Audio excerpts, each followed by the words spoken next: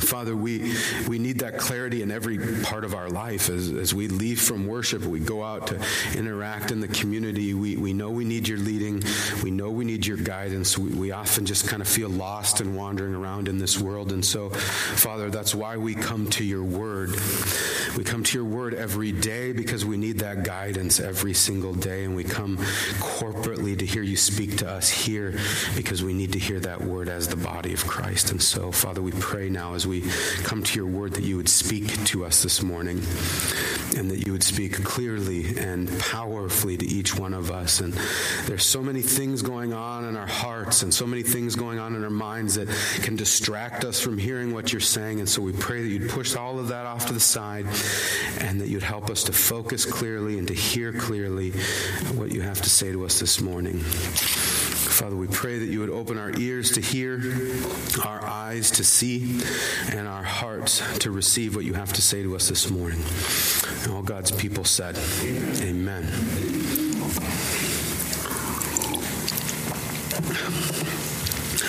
We're continuing our way through John.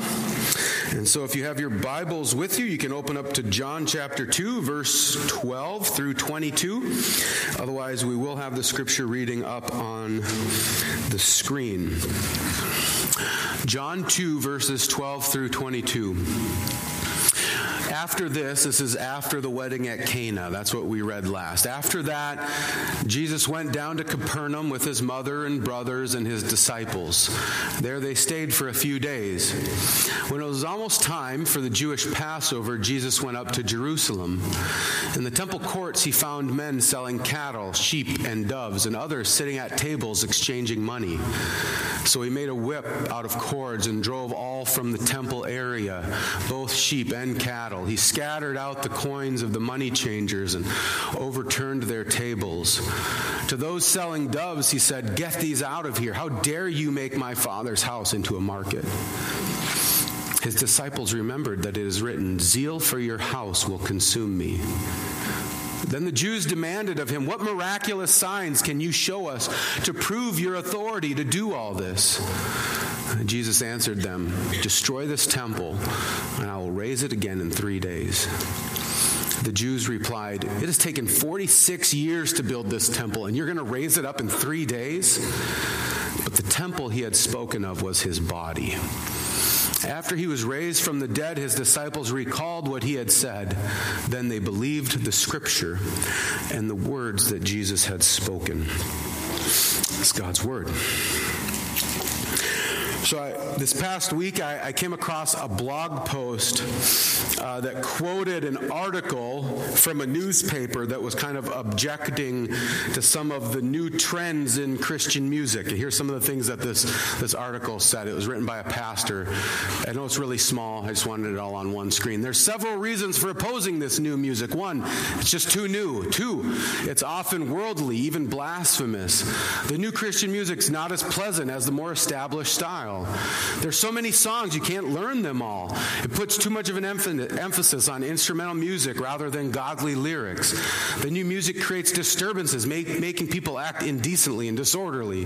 The preceding generation got along without it. It's a money-making scene, and some of these new music upstarts are lewd and loose. And what I find interesting is this is actually from an article from 300 years ago.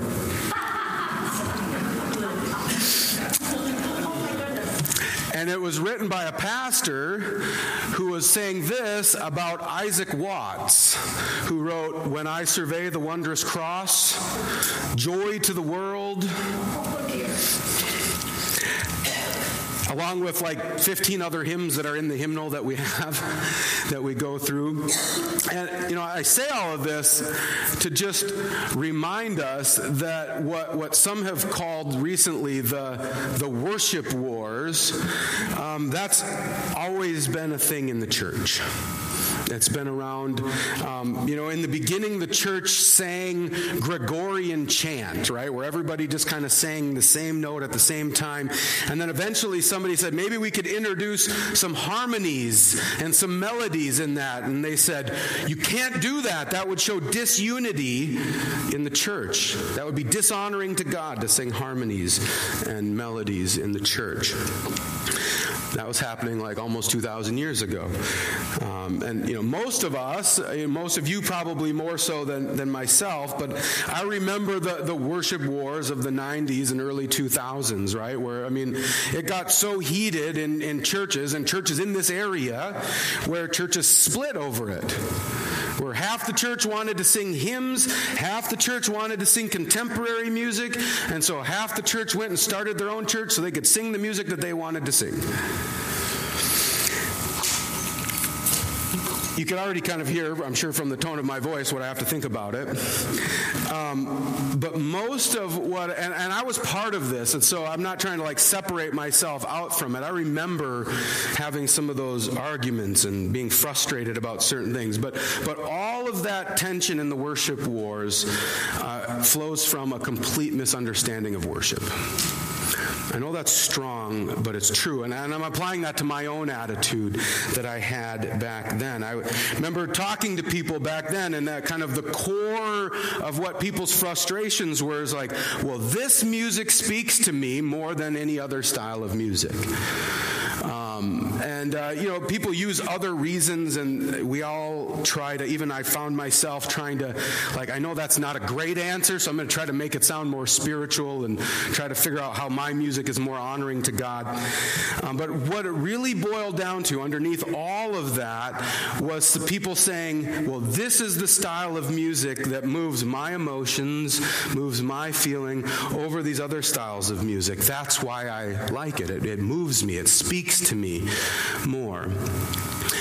And that's a misunderstanding. It's actually like a complete misunderstanding of worship, because we have to ask the question, that's not the question, but who is worship for? Is it for us?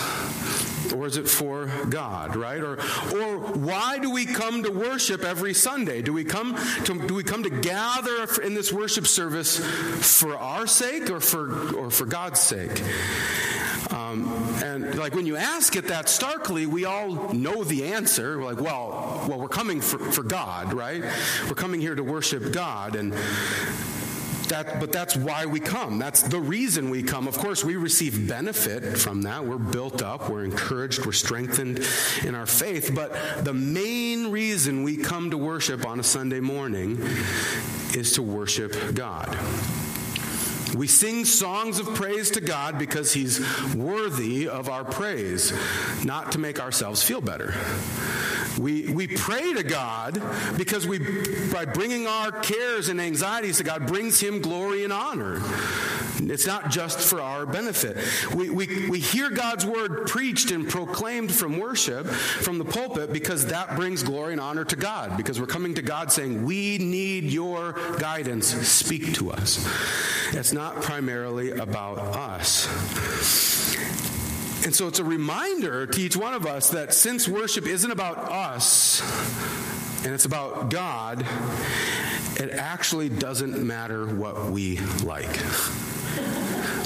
It matters what God likes. And if God commanded clearly that we're to worship Him by sitting on the floor, crisscross applesauce, singing Gregorian chant with one hand in the air, it doesn't matter if you like it or not. That's how we should worship Him. Thankfully, He doesn't.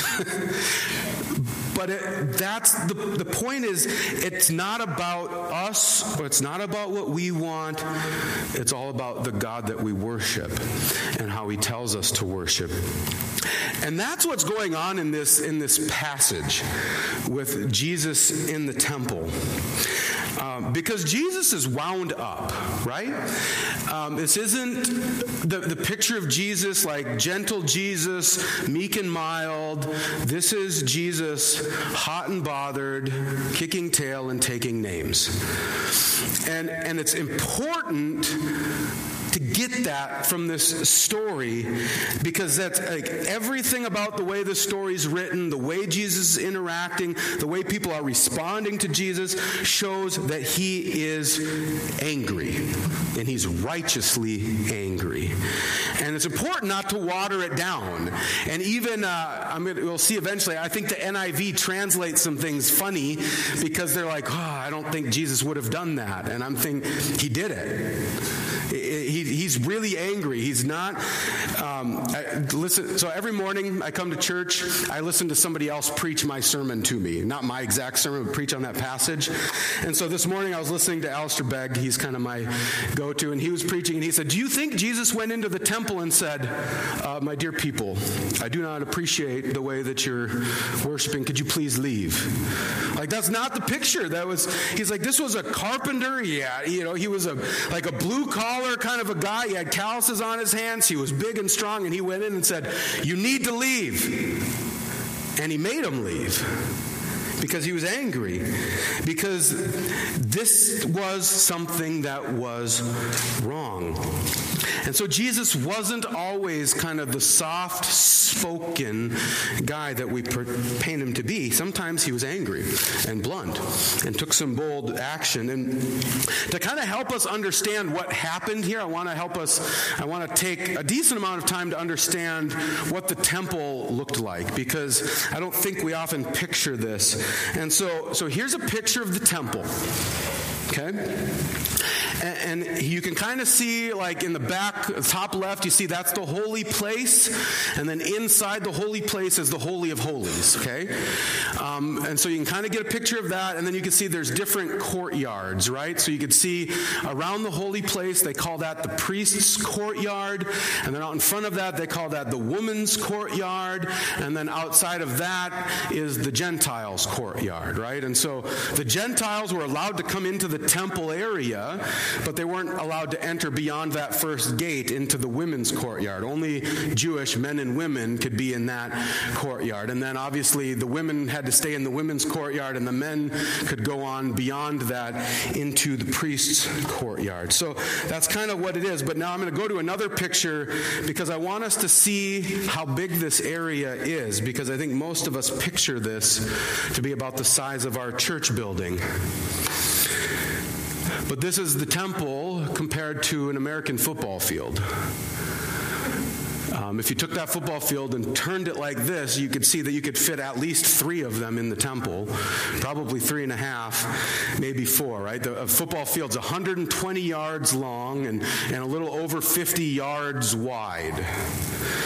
To get that, to figure out how big this room is compared to a football field, you take this room and multiply it by 9, and you'll be close. It's huge.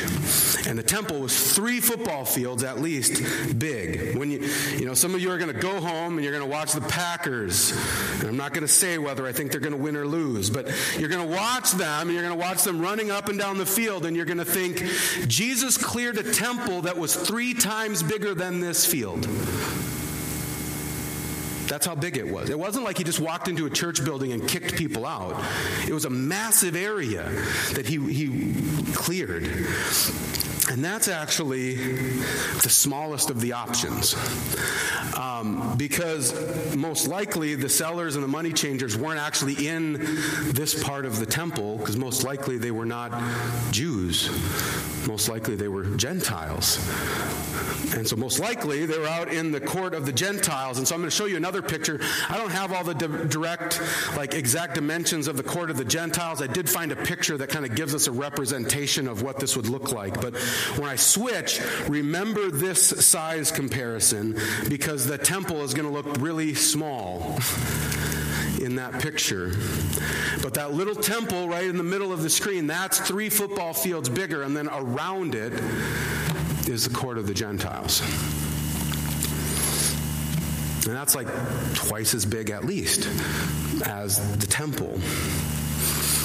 We're talking 10 football fields or so size difference, and that's what Jesus cleared. That takes a lot of time and energy and continued frustration and continued dedication to say something needs to change. It didn't just happen in the flash of a moment. And we read that when Jesus walked into the temple, he found those who were selling oxen and sheep and pigeons, and he saw the money changers sitting there. And if you take a moment to just picture the scene and try to put yourselves in their position, like get in your head, pretend like you are one of these people selling and changing money. They had a really good argument to say, we're actually here to help people worship God. We're here to help them worship, and we're here to help them worship God rightly. People would travel in to offer sacrifices. They couldn't travel with all of their livestock for these offerings. They maybe die along the way, and so it made sense for them to get to Jerusalem and then buy the offering that they needed to offer. So, we're helping people offer right sacrifices to God. And people would come in and they'd have different coins from all over the world. That coin wouldn't work to pay taxes or to offer sacrifices, so they need to change money, right? Just like we do. We go to another country, and so they're saying, we're actually helping people pay temple taxes and make offerings. We are here to help people worship God rightly. So what's the problem? Jesus had nothing to do with it. And we read, he made a whip of cords and drove them all out of the temple with the sheep and the oxen, and he poured out the coins and the money changers and overturned their tables. And as I mentioned last week, I'm going to mention, almost every week, is trying to make sure that we're really carefully not reading our own assumptions into these stories, but trying to read the text clearly to understand what's going on. And so we read that Jesus made a whip of cords. Nobody doubts that, but how did he use the whip? And it says he used the whip to drive them all out of the temple, along with the sheep and the oxen. And that makes people really uncomfortable. And the NIV changes it. The NIV says he drove the sheep and the oxen out. But this says he drove them all out, the money changers and the sellers, with a whip. And the sheep and the oxen. Jesus wasn't mad at the sheep or the oxen. They weren't doing anything wrong. It was the sellers and the money changers that were doing something wrong, and Jesus drove them out with a whip. And along the way, he flipped over their tables, and he took their money that was in bags and jars and dumped it all over the floor of the temple. And I'm belaboring this point. I realize that because this is a side of Jesus I don't think we often think about. And I've talked to a number of people over the years who've read this story, and they're like, I just can't imagine Jesus would ever do something like that. And I'm belaboring the point to say, if you can't imagine Jesus doing something like this, you're not imagining Jesus rightly. Because he did it. It's very clear. And most likely, he did it twice. Because in John, we read that he's doing it at the beginning of his ministry, and the other Gospels say he cleared the temple at the end of his ministry. Well, is John lying? Who's lying? No, he did it 2 times. And the second time, it says he actually didn't just drive out the sellers and the money changers, but he drove everyone who was buying the stuff out too. Basically saying, I told you this once to knock it off, and you didn't listen. Now get out of here. He did it twice.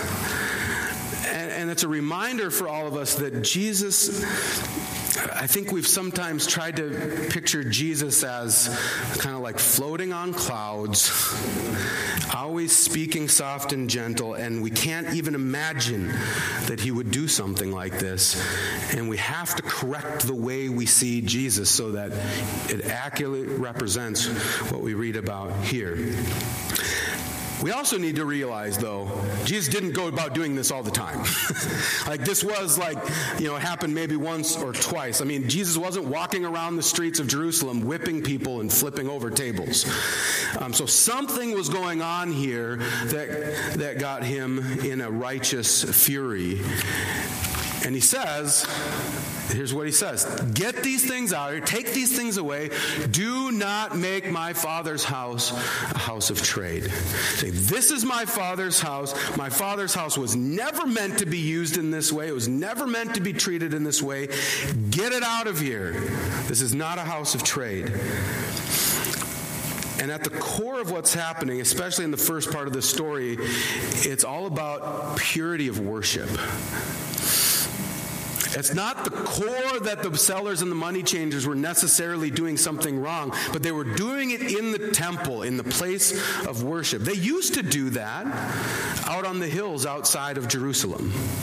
As people would come into Jerusalem, they would find the cattle and the money changers. They could do all their business, and then they could come in and come into the temple. But over the years, that moved into the temple. Why?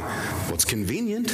It's right here. Look at it. We're offering great services to you. We're making your life easier by doing this. And we'll probably make a few extra bucks out of it too, because we're right here. Everybody is coming by and buying our animals and our stuff. And Jesus said, no, you don't get to decide how we use the temple. You don't get to decide what comes in and out of the temple. You don't get to decide how we worship our God. It's not based on your own preferences. It's not based on your own opinions. It's not based on what you think is good and right and most convenient. It's about what God has commanded. And what you've done is wrong. And so he rebukes them and he chases them out of he cleanses the temple. Every Bible says Jesus cleanses the temple. He cleanses it with a whip and gets them all out of there and says, this is how the temple is supposed to be used for worship of my Father. Purely, the way that he's commanded. And they respond by saying, what sign do you show us for doing these things? You know, for a lot of us, that seems like a really weird question for them to be asking. But for them, someone who had authority from God would come doing signs and miracles. Like, to do a sign and a miracle showed you had to have some kind of authority from God. And so they're looking at what Jesus just did. He just cleared this massive temple with a whip. And they said, if you are going to do something like this, you better prove to us that you have authority to do this thing. Otherwise, we're moving right back in. You know, they're almost using the sign that, the phrase that has been used over the years, like, who died and made you boss? And Jesus says, destroy this temple. In 3 days, I'll raise it up. And later we read that Jesus is talking about the temple of his own body. And so they say, who died and made you boss? And Jesus basically responds and says, I'm going to die, and I'm going to rise again. I'm boss. That's why I have authority to do this. I am the boss. I can do this, and I'm telling you, this is how the temple is supposed to be run. And that's kind of at like the basic level of what he's saying, but he's saying more, because we're reading that Jesus is saying the temple is now my body. His body is going to become the temple in this. And so one of the things that he's saying is he's actually looking at the leaders who are saying, you tell us why you have authority to cleanse the temple. And he's looking at them saying, the way you guys are running the temple right now is destroying it. You're letting money changers in. You're letting sellers in. You got cows walking all over, mooing and pooping all over the place. Like, you're ruining the temple. You're destroying it. And it's going to be destroyed eventually. But a day is going to come when I rise again, and I'm going to establish a temple that is not made by human hands, and a temple that can never be destroyed, even by you.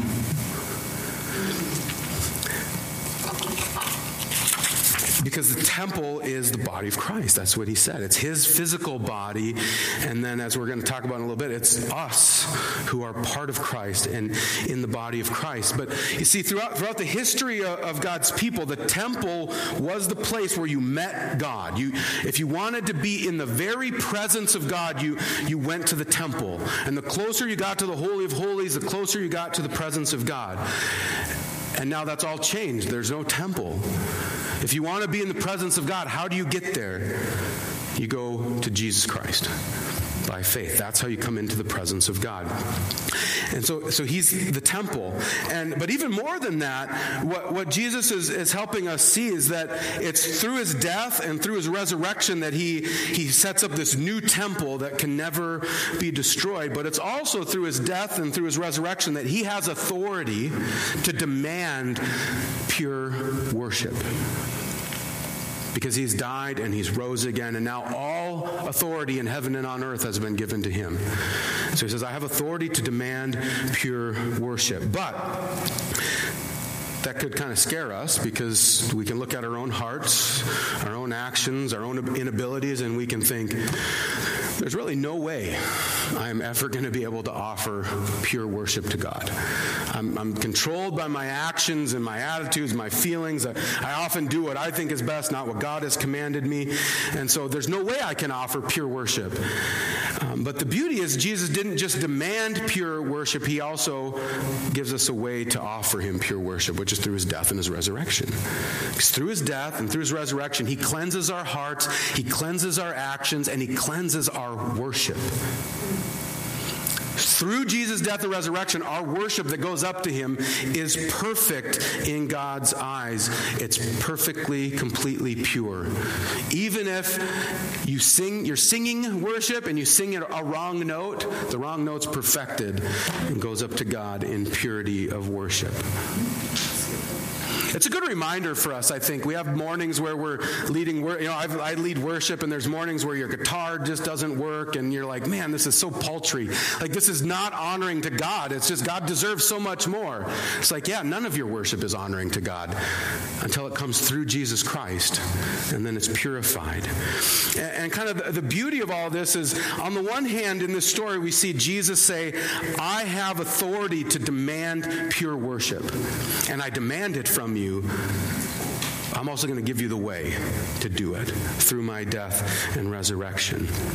Apart from Jesus, we cannot worship God rightly or even purely. It's only through his death and resurrection. And, it's all really relevant, I think, to us as we try to figure out how to worship God rightly in our current day and age, right? We're not living in first century Jerusalem. We're living in Beaver Dam, Wisconsin in 2022. How do we worship God rightly right now?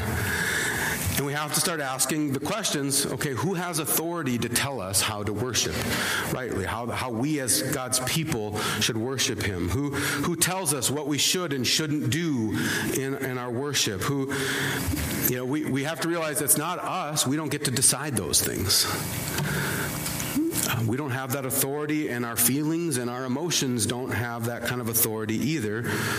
God is the one that says, here's how you are to worship me. And he demands that kind of pure worship. And, we also have to make the mistake that has been made throughout the history of the church, is that people come to think that, well, what I think is what's best for worship, that is pure worship. Right? So you can talk to young people today, and they're going to say, like, all the new contemporary songs, they're the best. That's the only glorifying way to honor God. And you can talk to older people, and they say, the hymns, they're the best way to worship God. And I'm going to say, actually, it doesn't matter what any of you think. What does God think about the songs that we sing? Does he care about the style, or does he care about the content of it? And we have to make sure that we don't just take our personal preferences and try to jam them in and say, since I like this, God must like it too. And so, again, that has to force us to keep coming back to God's word over and over again, asking God, is this good and right? Is this how you want me and us to worship you? It doesn't matter if I feel better about it or not. But even more importantly than this, more importantly than just the worship service, is the reminder of where's the temple now? Right? There is no physical temple right now outside the physical body of Jesus Christ that rose from the dead. But Scripture tells us that we are the temple. And I think most of us I grew up understanding that as like, I am the temple. I'm like the Holy Spirit dwells in me. I'm the temple. We're each temples. But the Bible says, no, you all are the temple. Every time you read in the Bible, you are the temple, the you is plural, saying like, y'all. together. And Peter says each one of you is a stone in the temple. Like all together, God's people built up are the temple of God here on earth. We are the place corporately together where God manifests his presence and his glory in the world. And so when Jesus says, I have authority over the temple on how you worship me, he's not just talking about the church building, because this isn't the temple. Actually, the church building is where the temple gathers to worship. And so he's saying, this is talking about not just the way we sing in church. This is talking about how we worship God in every part of our life. Like when you're out, when you go back home and you start raising your kids, or you go visit your grandchildren or your great-grandchildren, how are you worshiping God when you do that? Or when you get up and you got to go to work tomorrow, how are you worshiping God when you go off to work tomorrow? Or when you bump into your neighbor comes over to your house, how do you worship God when you interact with your neighbor or the person at the grocery store? That's part of our worship. It's not just the singing that we do. Every part of our life is to be a pleasing sacrifice to God. Worship for him. And the only one who has authority to tell us how to do that is Jesus Christ. He demands it from us, but then he also says, you're going to fall down, you're going to mess it up, and so I'm going to die and I'm going to rise again so that you can do that, so you can offer pure worship to me. That if we come to Jesus by faith, our hearts are cleansed, our actions are cleansed, and our worship is cleansed. Our lives are cleansed, and then we can go out into the world and we can lay down our lives as a living sacrifice of praise and worship to our God. We can draw into his presence. We can manifest God's presence in the world. And so, wherever we're at, whatever we're doing, it doesn't matter where, we can live in worship to our God. And so this story is a reminder to us that as we go out from here and we live our lives, we keep our eyes on Jesus, we recognize he has the authority to tell us how to worship. He, through his death and resurrection, he cleanses us so we can offer up worship. And so we just keep looking to him and saying, I want to please you and I want to glorify you with every aspect of my life. Help me do that. And we can pray that our lives will be a pleasing and pleasant sacrifice to God. Let's come to him in prayer. Father, we come into your presence because of what your Son, Jesus Christ, has done. Father, it's incredible for us to think that right now, as we're speaking to you, we are in your presence. We are in the Holy of Holies.